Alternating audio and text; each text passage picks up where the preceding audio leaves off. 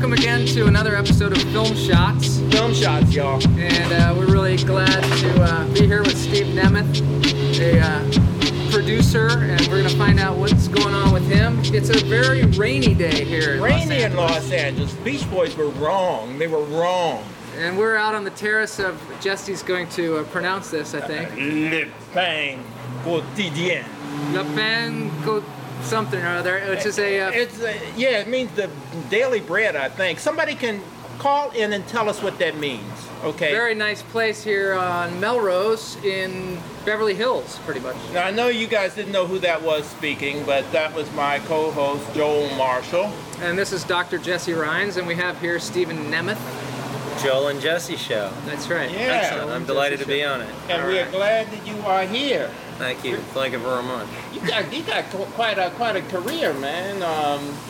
But I want to just start off by asking you about your politics, because your politics are more progressive than I thought they would be. What is the reason for that? Well, for starters, I'm impressed you know about my politics. A, B, I'm actually, and I'm insulted that you thought that you think I'm more progressive, that I am more progressive than you thought I'd be, because I don't know why you would have thought I would be anything but. But I'll tell you exactly what I think. For starters, I serve on endless boards, and I'll talk to you about that shortly, and how that actually applies to the movie business, specifically Amnesty International. Mm-hmm. But at the end of the day, vis-a-vis politics, whether you're coming from the right or the left, there is one non-negotiable. We can argue all we want about healthcare, and we can argue all we want about education, and we can argue all we want about, social security. But the environment is non-negotiable. We all breathe the same air, we all drink the same water, and for whatever reason, the environment has become an issue of the right versus the left. And we have no choice, and we have an unbelievable and gargantuan obligation, non-negotiable obligation, to protect the planet. We have got to do that. It is in peril. It is basically irreparably damaged. Global warming is real. Certain unbelievably gorgeous species are already extinct. Mutations are happening with frogs that people from the right are laughing at. Mm-hmm. This is all real. This is not a joke, and this is not something that we can discuss, as George Bush says, 10 years down the line after the study on global warming comes back. It's empirical data that exists. It's real. It's now. It's a crisis. Wait a minute. Okay, I've got to cut you off there because, now we're going to interview a friend of mine, Mark Plotkin, who is the head of Conservation International? No, not Conservation. She works with them, but with Amazon Conservation Team, and we're going to talk with him about those kinds of things. But when you bring up George Bush in this context, I'm afraid I have to play the devil's advocate. Isn't that just a bunch of Hollywood left-wing hooey that you are speaking right now? Not at all. I mean, I don't dislike the man. It's just that where he stands as it relates to protecting big business in place of the environment is wrong. At the end of the day, we have to protect the environment first. We have to be shepherds for the environment first. And even, by the way, his biggest base, his strongest base, which is the religious right, are now starting to turn on him, because there was a campaign last year called it was titled "What Would Jesus Drive?" But what's happening is that there are a group of fundamentalist Christians who are now saying, look, we kind of can't praise the Creator while we decimate the creation. The planet is the creation. We have to kind of step up here and do the right thing. So I'm not even, by the way, there are certain things I feel pretty strongly about on both sides. I am a registered Democrat, but I'm also a registered what? Democrat. Okay. But I'm a reasonable guy, and there are several Republican candidates who I think are fabulous. There are certain things that the Republican Party, the Democratic Party, are doing wrong, which Can you tell us who those Republican candidates you think are fabulous are?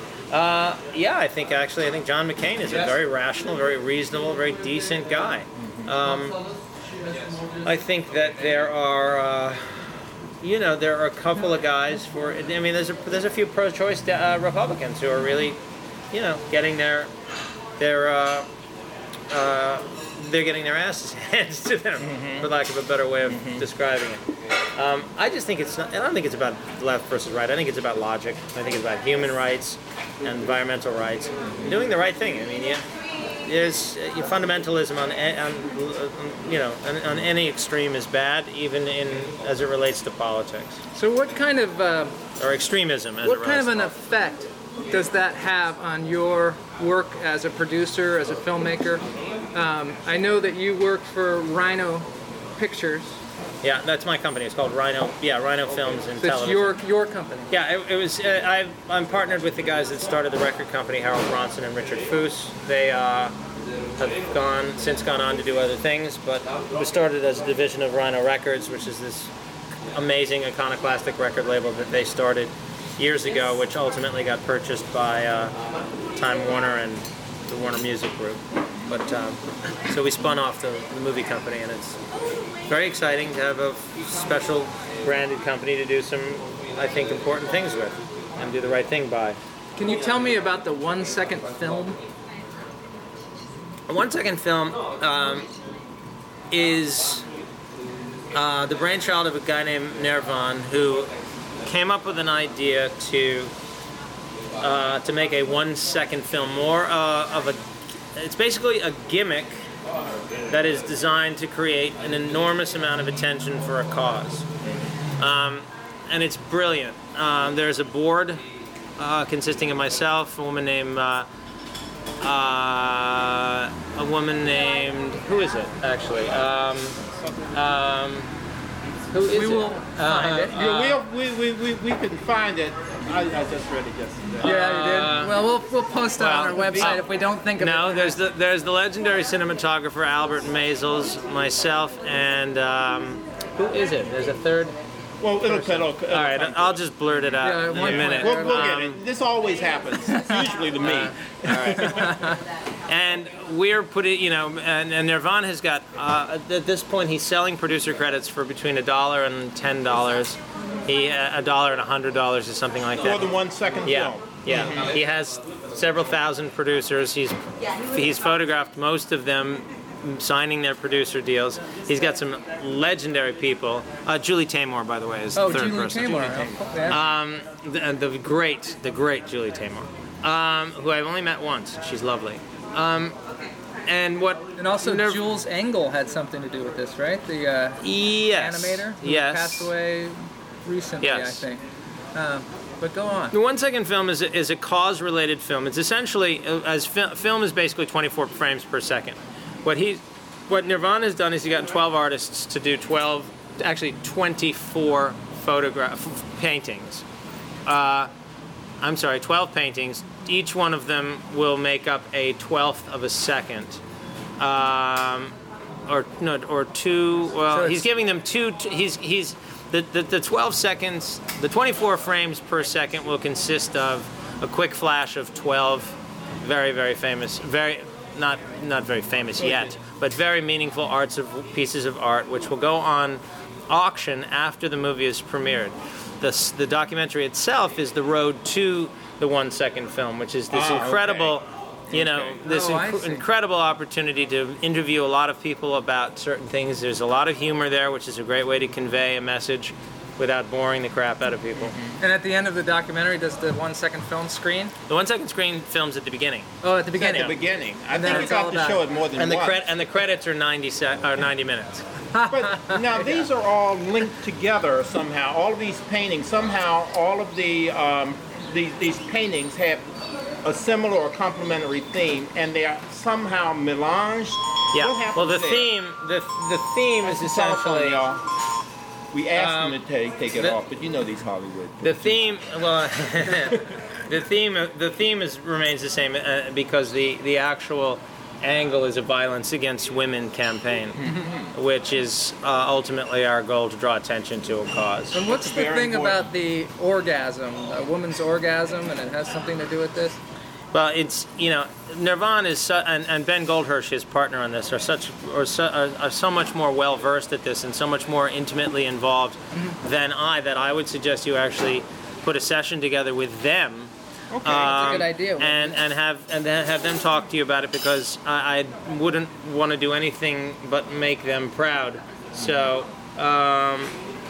But they're great, and I mean, I love this film. I think that hearing it from his point of view is probably the most, the fairest way to convey. So what we'll do is we'll ask Steve Nemeth to hook us up with them. Yes. And that is the way networking works Well, in actually, Hollywood. what that is, I'm a social scientist, so this is actually the snowball interviewing approach. That's right. I like it. In fact, I will tell you a very interesting anecdote if we have time. Sure, Sure, go on. Speaking of this, I'm involved in a documentary on the legendary Bud Schulberg, who wrote What Makes Sammy Run. He was he was nominated for, or may have won an Academy Award for, I should know this, for On the Waterfront.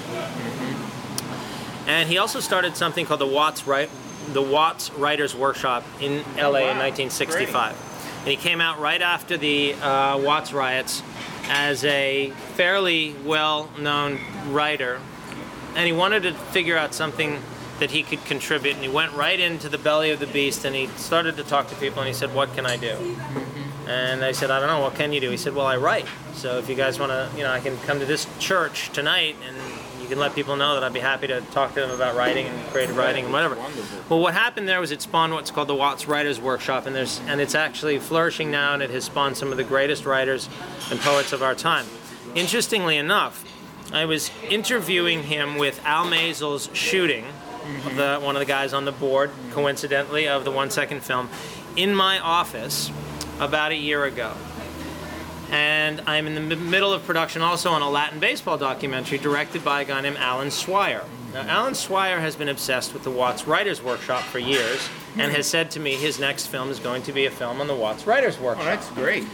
So it suddenly dawned on me that he needs to meet the creator, the founder of the Watts Writers Workshop. During an interview on camera of Bud Schulberg, I called Alan Swire on his cell phone.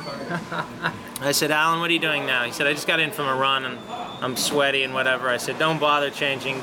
Get to my office right now. I want you to meet somebody. And don't even ask. Get here. He said, I'll be there in 15 minutes. Alan Swire walks into my office, and on camera, I said to the cameraman, I'd like you to meet Alan Swire. He's not only directing my Latin baseball documentary, but he's actually directing a documentary on the Watts Writers Workshop, and I wanted to introduce him to Bud Schulberg, the creator of the Watts Writers Workshop, which I did on camera. All right. Wow. The subject, the creator, the documentarian, the filmmaker, the writer. At which point, the camera focused on the two of them.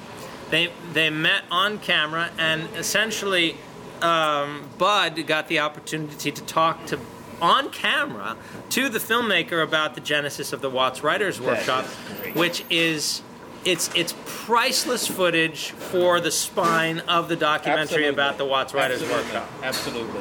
Anyhow, You do great stuff, man.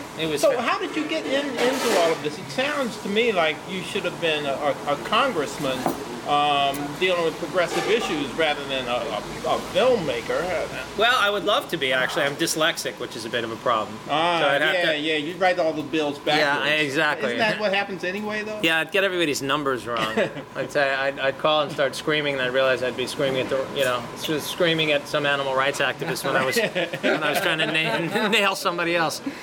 But I think that, interestingly enough, more than ever, the movie business and the film and the television business has been used as a platform for causes, both on the left and on the right. Very clearly with Fox Television on the right, and very clearly, for instance, with most of the movies nominated for Best Picture this year. Absolutely. Each and every one of them has a cause and is about something and is thought-provoking and taking on issues that are really, quite frankly, pretty racy.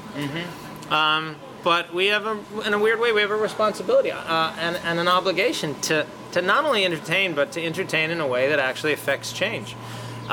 which is why I'm involved in starting a media division of Amnesty International with Okay, great. 3 other partners, Bonnie Abanza, Mario Tafur, and a guy named Jeff Siegel, because we will be promoting human rights causes, Excellent. both in an entertaining and meaningful, So are deep you're way saying that these through will be media. Amnesty International will be executive producing theatrical feature-length films for money that have a real desire, underlying desire, to improve the conditions of humans on this earth. Is that what you're saying? No, they're not necessarily executive producing. Amnesty will bless this entity, which is a company that will essentially create, develop, produce, acquire projects with a human rights theme, whether it be television or documentaries or features.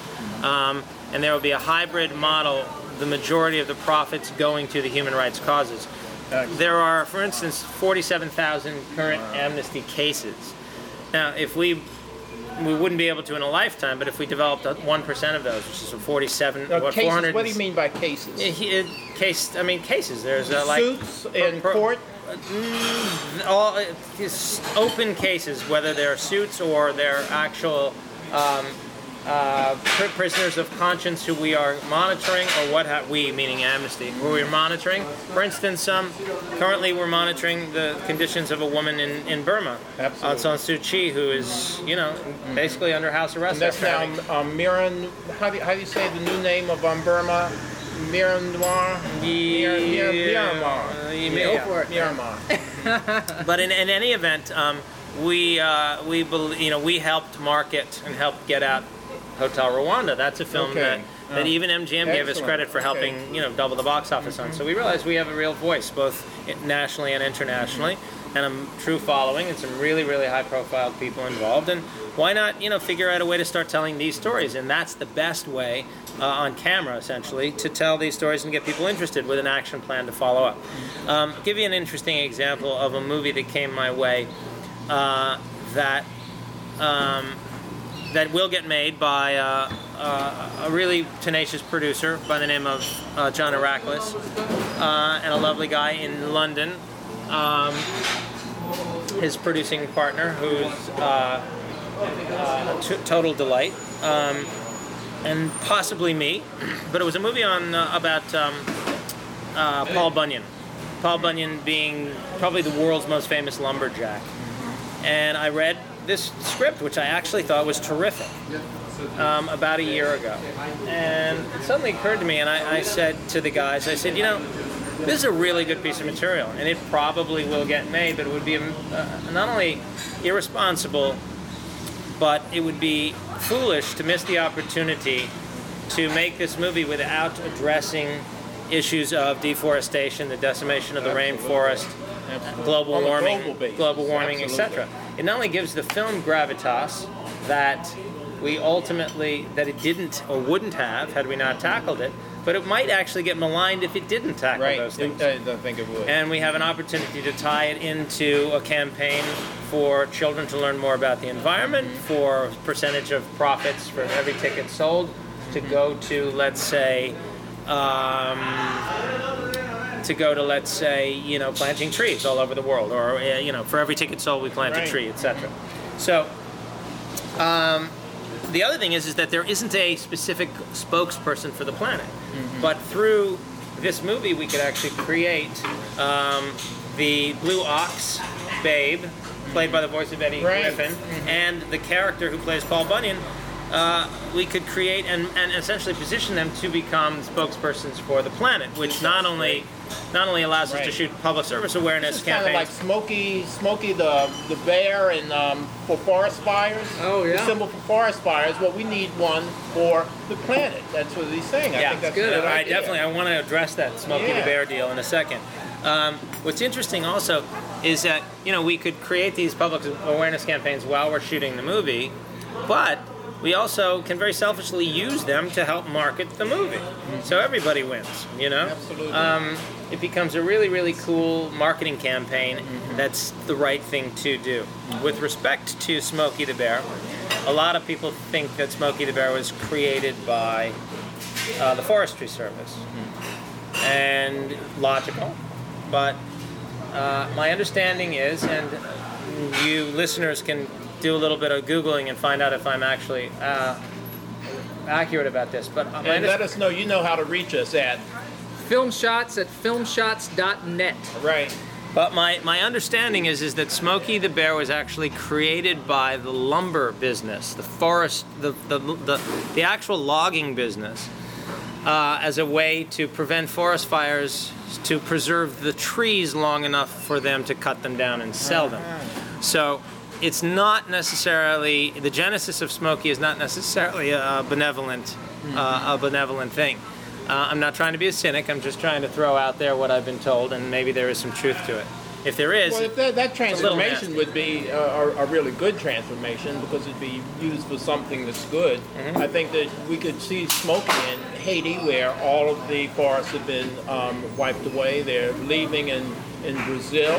And it's amazing, in the Dominican Republic, a country I visit often, there are trees everywhere, there are forests everywhere. On Haiti, which is the other part of the island, there's almost no trees. And this is because, strangely enough, even Dominican dictators have wanted to preserve the ecology of that island.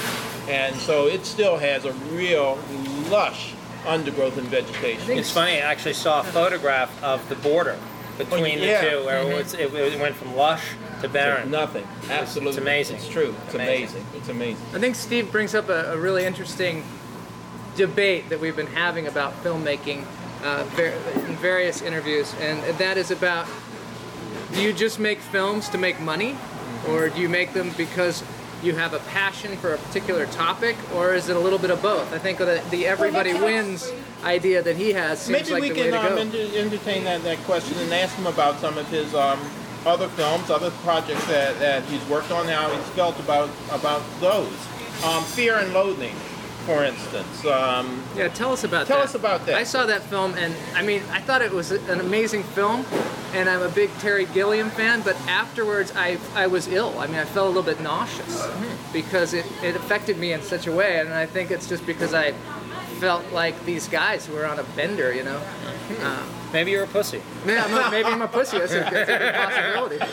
Actually, I think there was a line in there that said something like, "Not for the faint of heart," and maybe it's even in the book. Yeah, it could be me. Could be me. And it was directed towards you, Joel. And let me backtrack for 1 second. Yes, you can make movies for that just simply entertain and make money, but you can also throw in, without impugning the integrity of anything, or even selling them out, you can actually make almost anything have a purpose. And I'm not talking about preaching. I'm talking about just like do the right thing, you know? Because religion I won't even touch because that's a hot spot. I really believe that, the tremendous. I just believe that that's the source of a lot of the world's hot spots. The theological wars. So I don't want to touch that hot potato. Well, I also think it takes a certain amount of skill as a producer to put together something that you feel passionate about and that you also feel like is going to make some money. Yeah. I mean, that takes a Well, real... that's a very good point, because at the end of the day, if you don't make money, you can't continue to have a voice. Right. So It's you have important to get figure the out next film. You have to figure out a balance of commerce and art and decency. And I think that, look, if all you're about is making movies that matter, that's fine. But you have to understand some of them won't profit. You have to have the wherewithal to actually endure that storm. One of the great guys in this business now is one of the former founders of eBay, a gentleman named Jeff Skoll, who started a company called Participant Pictures. And, he has been involved. He's touched almost, like a half a dozen of the great films this year. Good Night and Good Luck and Syriana and North Country, and he's doing the right thing, putting his money where his mouth is. He can afford to take a loss, but it's not his intention to take a loss, and he's really, really, really tackling some wonderful subjects. He's completely bankrolling some of those projects. Right? I don't know the actual structure of the deal. I've met with him and his group and Amnesty on a number of occasions, and I think that he is co-funding a bunch of movies. I'm sure he's writing the check for a lot of the smaller docs that they're doing. But they're doing the right thing, and they've got a follow-up action plan. They're doing a lot of stuff with George Clooney and Steve Soderbergh, who I couldn't be, more desperate to be in business with. They're just such talented, good guys who do the right thing always. It's just mind-blowing, and that's not a shameless pitch to do that. I'm just saying it's my way of saying I respect them tremendously. I think that's an important thing to say. We have to be able to say that without feeling that we'll be selling out or that we'll be just buying. Yeah, can't be afraid to say good things about people. Say good things. That's for Yeah. damn sure.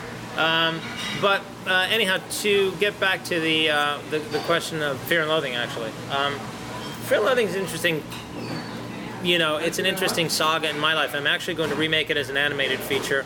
And probably spin it off into an animated series very soon. The term Fear and Loathing has become a total catchphrase, a total, almost a brand in our lexicon. And it started out first and foremost, and a lot of people don't really understand this, as a true story. The first article of Fear and Loathing in Las Vegas appeared in Rolling Stone magazine, and it was Hunter Thompson essentially making the argument to Jan Wenner, his editor at Rolling Stone magazine, that he needed to take Oscar Acosta, who was the character that was the Big Simone was based on. He needed to get him out of town to get the real story about what was going on. And at the time, what was going on is that Oscar Acosta, a civil rights lawyer, was representing Ruben Salazar, a Chicano journalist who was being indicted by the FBI or being tried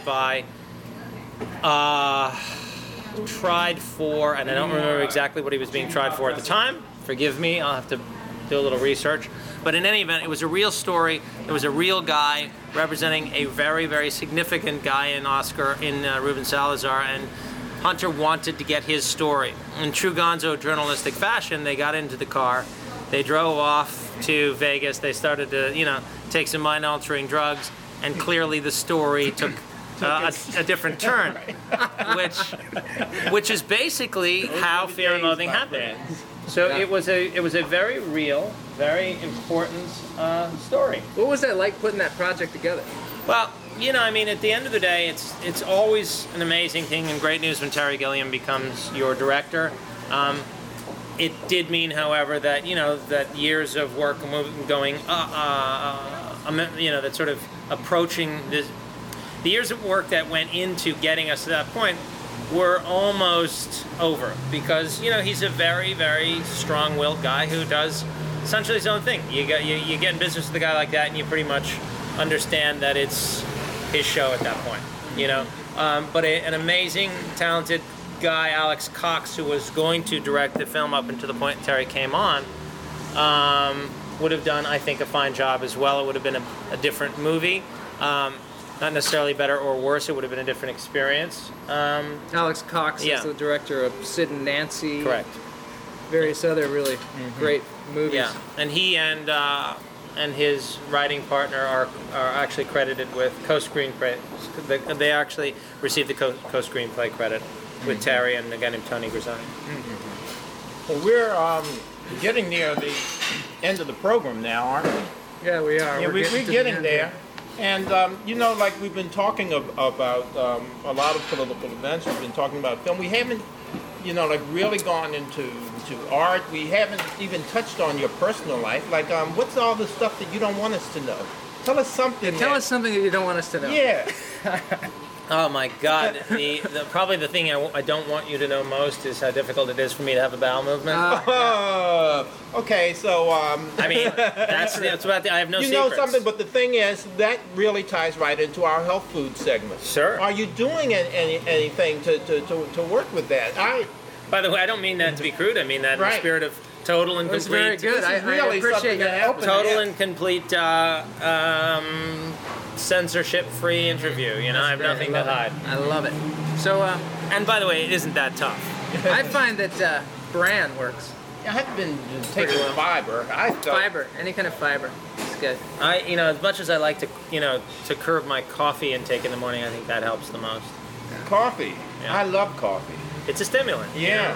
Yeah. Okay. Yeah. Maybe that's why. Do you do any kind of health regimen, or do you do yoga or anything? It's so funny. I can run marathons, and everybody has said my life will be turned around if I do yoga, and most people in my life have said it would calm you and change you, and make you a better person.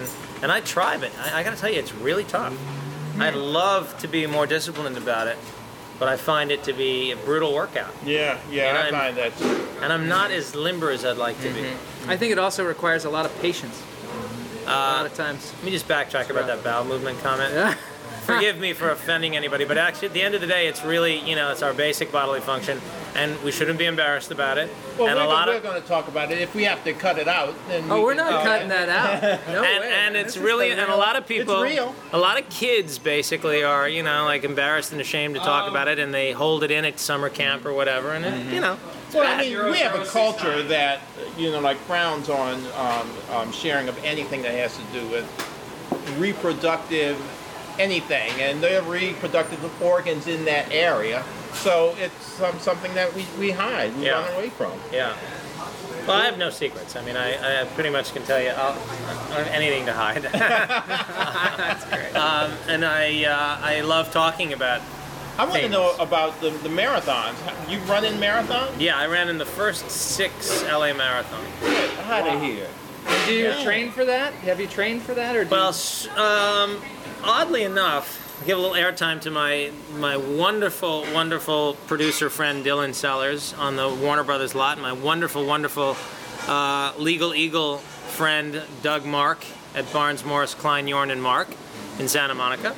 They're my two my two childhood buddies who decided with me, literally 3 days before the first marathon, that we should just do it. All right. So we signed up for it.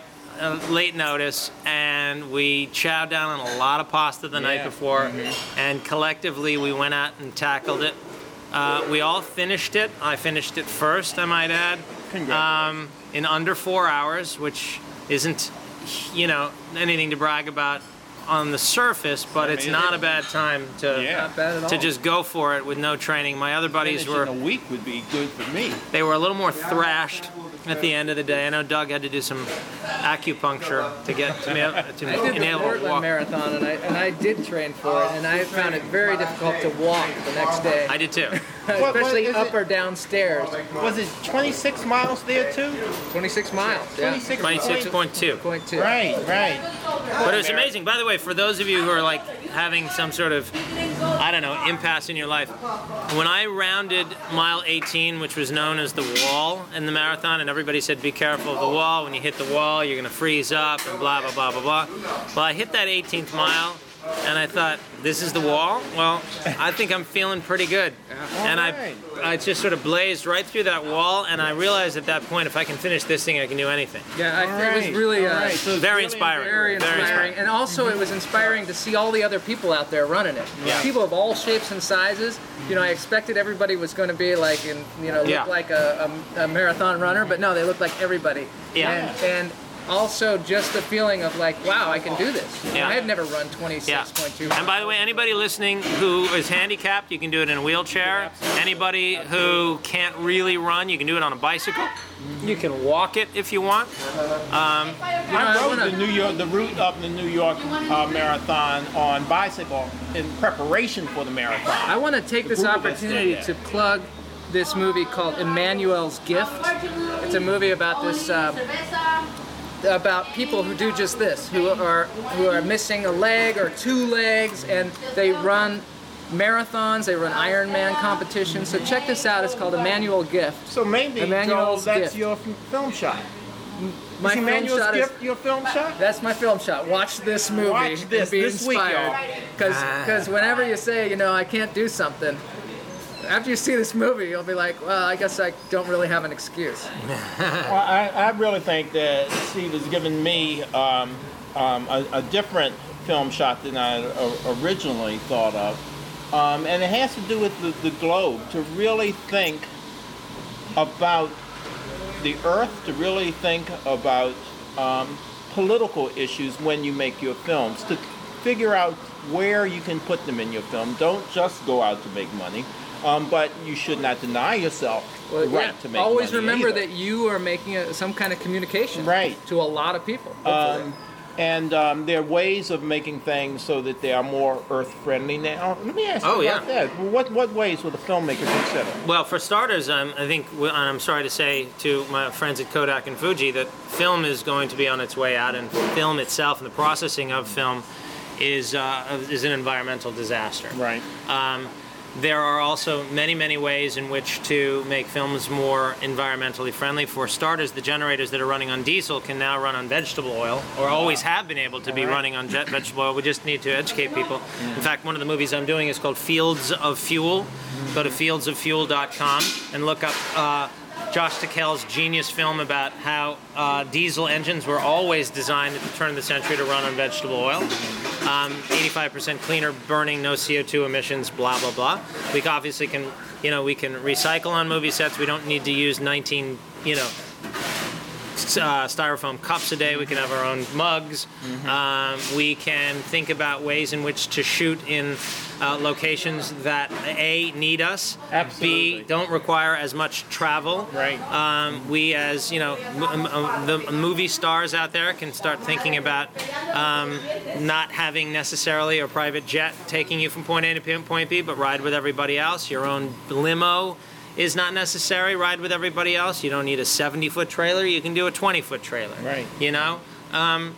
There are many, many, many ways. There are a couple of actors in this world. Let me plug Alicia Silverstone for a second. Excellent. Probably more than any single actor out there. She's amazing. Is just constantly I get her dogging emails people all the time about doing the right thing. Fantastic. Always, Alicia, you are the queen, the belle of the ball. Rock on, whatever. I mean, everybody goes support everything she ever does from now until the end of time. That's not to say that there aren't other warriors out there, but she's really, really, really, so authentic and so real. I didn't finish up my point about Fear and Loathing. You asked me about it. I'm gonna do it. It is a political movie. Okay. It is a comedy also. So to actually create a series about in and around it, and basically embrace the spirit of its humor, we'll be able to tell from week to week stories about what's going on the planet, because these two journalists can go anywhere, particularly if we're animating it, we can send them anywhere. Right. And we will be able to tell in an animated, funny tale very, very important really current events about what are going on this planet today. It can be Fear and Loathing, as local as the marches in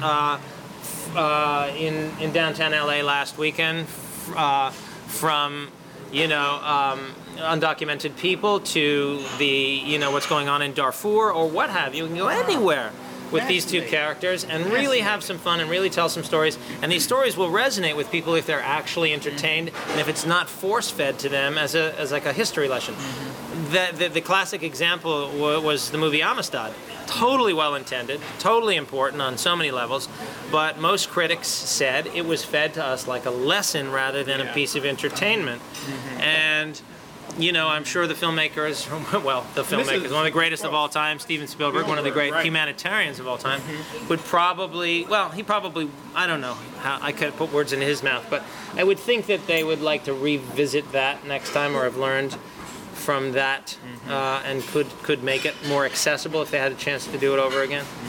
And when I was talking about with respect to the Paul Bunyan movie, when I said it would be crazy not to make this movie in 2005 or 6 about the world's most famous lumberjack without addressing these huge issues of deforestation and the global decimation. That's a really, really great idea. Well, we went in and we actually did an enviro rewrite. Idea. So that means that movie travels around the globe.